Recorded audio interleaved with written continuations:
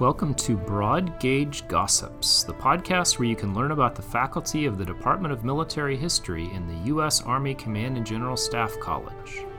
The views expressed in this podcast are those of the participants and do not necessarily reflect the official policy or position of the Department of the Army, Department of Defense, or U.S. government.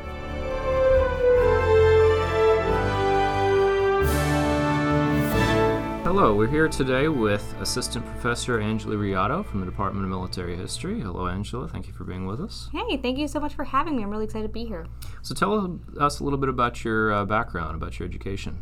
All right. Thank you so much. So I have my undergraduate degree from Juniata College, which is a small liberal arts school in smack dab in the middle of Pennsylvania, about 30 minutes from State College. I'm not a Penn State fan.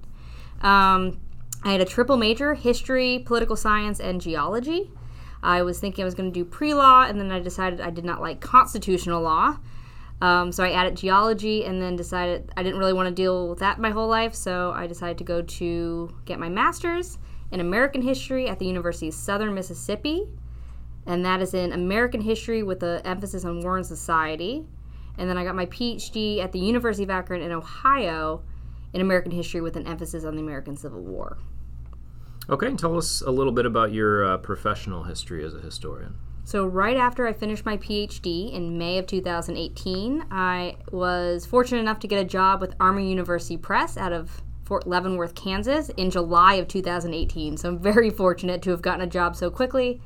And I was part of the new films team. So we were stood up by Lieutenant General Mike Lundy to make films to teach current Army doctrine. So General Lundy did not think that soldiers and officers wanted to read doctrine manuals. So he thought that it'd be better if they just watch movies while running on the treadmill or listening to the films while they were driving into work.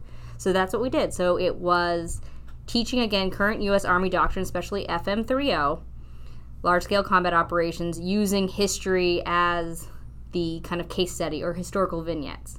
So I worked on 2 films for Operation Iraqi Freedom, so the drive to Baghdad and then the fight for Baghdad. And then right before I came here to join the Department of Military History, I worked on a film for the Battle of Okinawa. Okay, yeah, it's kind of one of the new fields in learning, right? It's less traditional book learning, more different media and multitasking. Yeah, so TRADOC now has published 2 pamphlets all about different ways to train and educate our force, and one way they're pushing are like visual learning or auditory learning, so like virtual staff rides, simulations, and then films. And TRADOC, of course, is the Training and Doctrine Command, which is DMH, our parent organization. It's one of the commands in the Army. Tell us a little bit about your education, research, and your areas of interest. So my larger area of interest is the American Civil War, and then within that I study prisoners of war, both United States and Confederate, and then their memories of captivity. So my main source base are memoirs, published diaries, published letters, and then any other form of narrative that they produced after their imprisonment. So the first ones appear as early as 1861, so people who were imprisoned for a very short amount of time. And then my last one is from 1930, and that's as more of these ex-prisoners are passing away. And so I track how they form a particular narrative about their experiences and how that changes over time. So not surprisingly, in the beginning, many of them have extreme hatred for their enemies and their former captors, and then that largely dissipates into the 20th century. And you see the more reconciliationist themes. I'm not saying that everyone wanted to reconcile with their former enemies. There are definitely people until they're in their 90s being like, oh, those darn rebels. Right. But most of them become more willing to reconcile, especially as they get older. Okay. So you work in a field that is both interesting to a large number of people and also increasingly controversial. So how do you approach being a scholar in the Academy of the Civil War while many of its issues or even externalities are current in American kind of cultural debate? It's very difficult. one way I do it is just not to engage in many of those public debates, especially on social media, because it can be a very dark place to be. Also, when you realize that some of the people who are engaging in those debates actually don't want to learn about the history, and they just want to talk about their own particular heritage or their own opinions. Another way to do it is to engage in, maybe, especially in our COVID world, like online symposiums where the public can come and talk about your research. Also, before COVID, going to conferences or working with teachers. That was a great way to discuss some of the major issues that are like currently in the media, but actually having a conversation rather than a fight. But most of the times I kind of try to stay out of it, to be honest. No, that's understandable. I know from having worked with you in the past that you also specialize in the field of memory studies, both kind of the history version of it and cross-disciplinary. So could you explain a little bit on what memory studies are and how they fit into historiography? Yeah, so memory studies is kind of from an interdisciplinary background, so sociology, psychology, and history, of course. And talking about how people both physically and mentally and emotionally form memories, right? So some of these are unconsciously done. We know that from, let's say, medical experts, right? How the brain actually forms memories. And then how people also consciously adjust their memories to fit a certain situation or a particular national narrative, right? So I particularly study how individuals as members of a collective form memories. And many of these are very much consciously done. So I even found some people's works that they edit each other's publications to be like, that's not how I remember it. You must be misremembering it. Don't you mean this? Right? So that's very conscious. But we also know that memories can form over time. Incorrect memories can form over time when it comes to traumatic events, or when they're members of a collective and the dominant memory overcomes the recessive memories, if you will. The dissonant memories. Yes. Yeah. So, for example, say there is a traumatic event. Someone who lived through that event but actually did not witness a particular side of that event, after always hearing from other people about their memories, that memory will start to form in their brain, even if they never experienced that memory. So if you ask them 30 years later, do you remember this? Of course I remember that person getting shot at the deadline in Andersonville. And then you find out they were actually never there. But the memory had kind of leaked through conversation, through publications, through sharing those memories, that it becomes part of their memory. Mm-hmm. And I know I just used the term deadline, so people who are not prisoners of war historians might not know what that is. So it is a line within the stockade, usually about 6 feet away from the barricade, after which if you cross, you are liable to be shot, right? The actual numbers of people shot at the deadline are incredibly small, but again, memory, they have that, one person was shot, and then that spreads, and then everyone remembers one guy who got shot, even if they never ever saw anyone get shot. But it's part of that memory that forms as part of their collective identity. Mm-hmm. Yeah, and that's a very interesting connection to, of course, not all memory is created by trauma, but trauma does create and curate memory, and war is trauma, right? Mm-hmm. Trauma on a large scale and trauma on an individual scale. So there's different types of memory, as you probably know, and the listeners probably know, but I keep saying collective memory, which members of a larger group. There's national memory, so for example, or public memory. So everyone in this room knows what the American Civil War is. We don't actually have living memory of the American Civil War, but it's part of our larger public memory, our national memory, right? Right. There's individual memory. There's traumatic memories. There's also, you can have those made-up memories, those fabricated memories.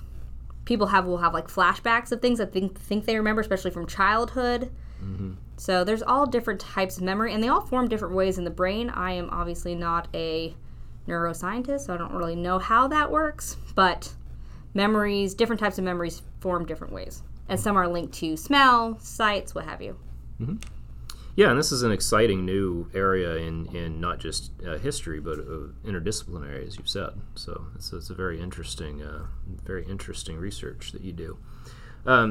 Speaking a little bit more kind of broadly on the Civil War, as I mentioned earlier, and as you are far better aware than I am, this is a huge and hugely subscribed field. Indeed. So how do you as a professional locate yourself within a field that is so both populated and, as I said, has a lot of attention paid to it? What do you mean, how do I locate myself? In terms of your research, your particular angle on a field that, again, has so many works being written in it every year. So, since I study prisoners of war, I am considered part of this dark turn in Civil War history, or American history, broader speaking. And some people even called this like the new post-revisionist history. And it's looking at what I think is just the reality of war, right? The reality of living in such a tumultuous period in American history.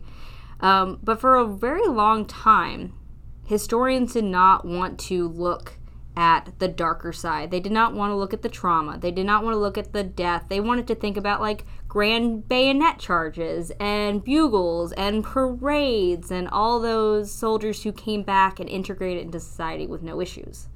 That's what people wanted to hear. And I would say a lot of the movies, the films or movies are the same things, books, plays, that's kind of what they put forward. Like Gettysburg, Like right? Gettysburg. Very triumphant, very romantic. Yes, very romantic with a capital R. Yes, very romantic. And some historians, like myself, realize that there's a lot of history that is uncomfortable.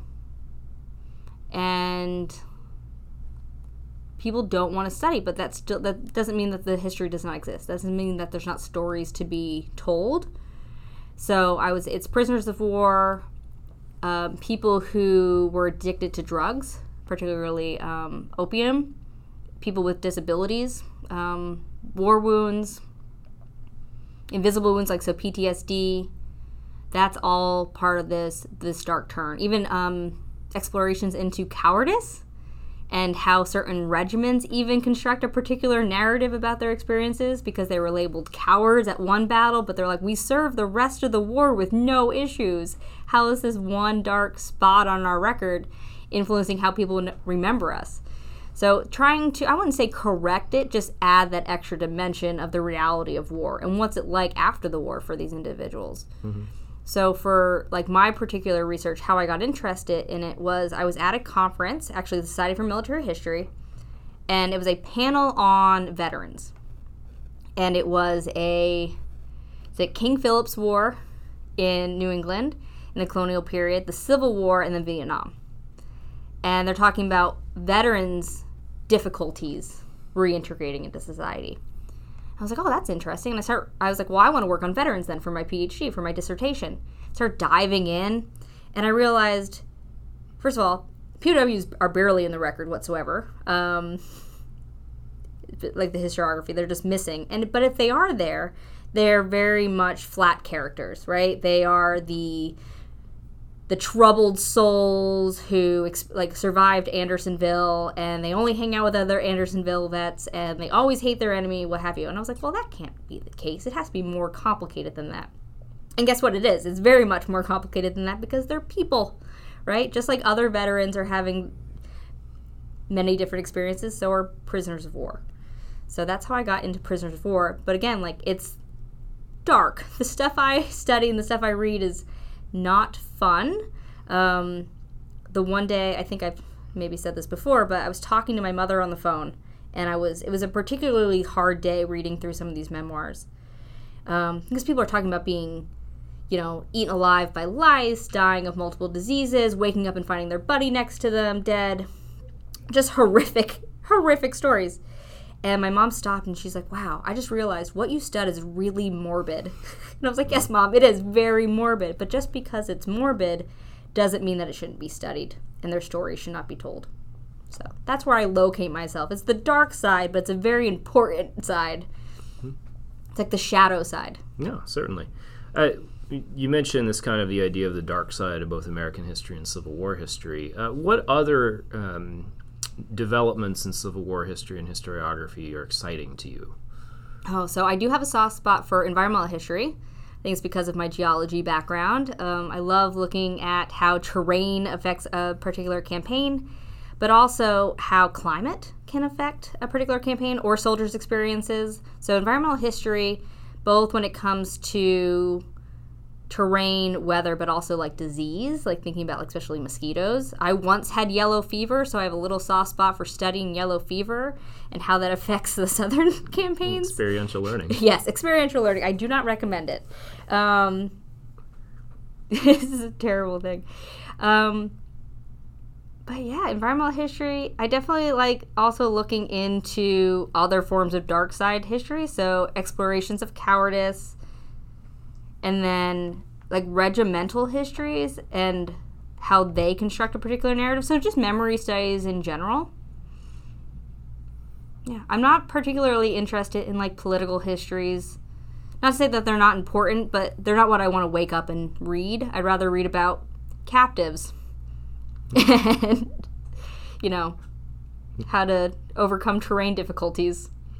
Yeah, and military history has that advantage of the big tent, right? Yeah, that's the best thing about what we study is like you can just, whatever you're in the mood for, there is probably something for you. It's not just those bayonet charges and bugles. Mm-hmm. All right, thank you for joining us today, Dr. Riotto. No, thank you for having me. Please be sure to check out our other podcast, A Confused Heap of Facts, where we sit down with military historians from the Department of Military History and special guests to talk about topics in military history.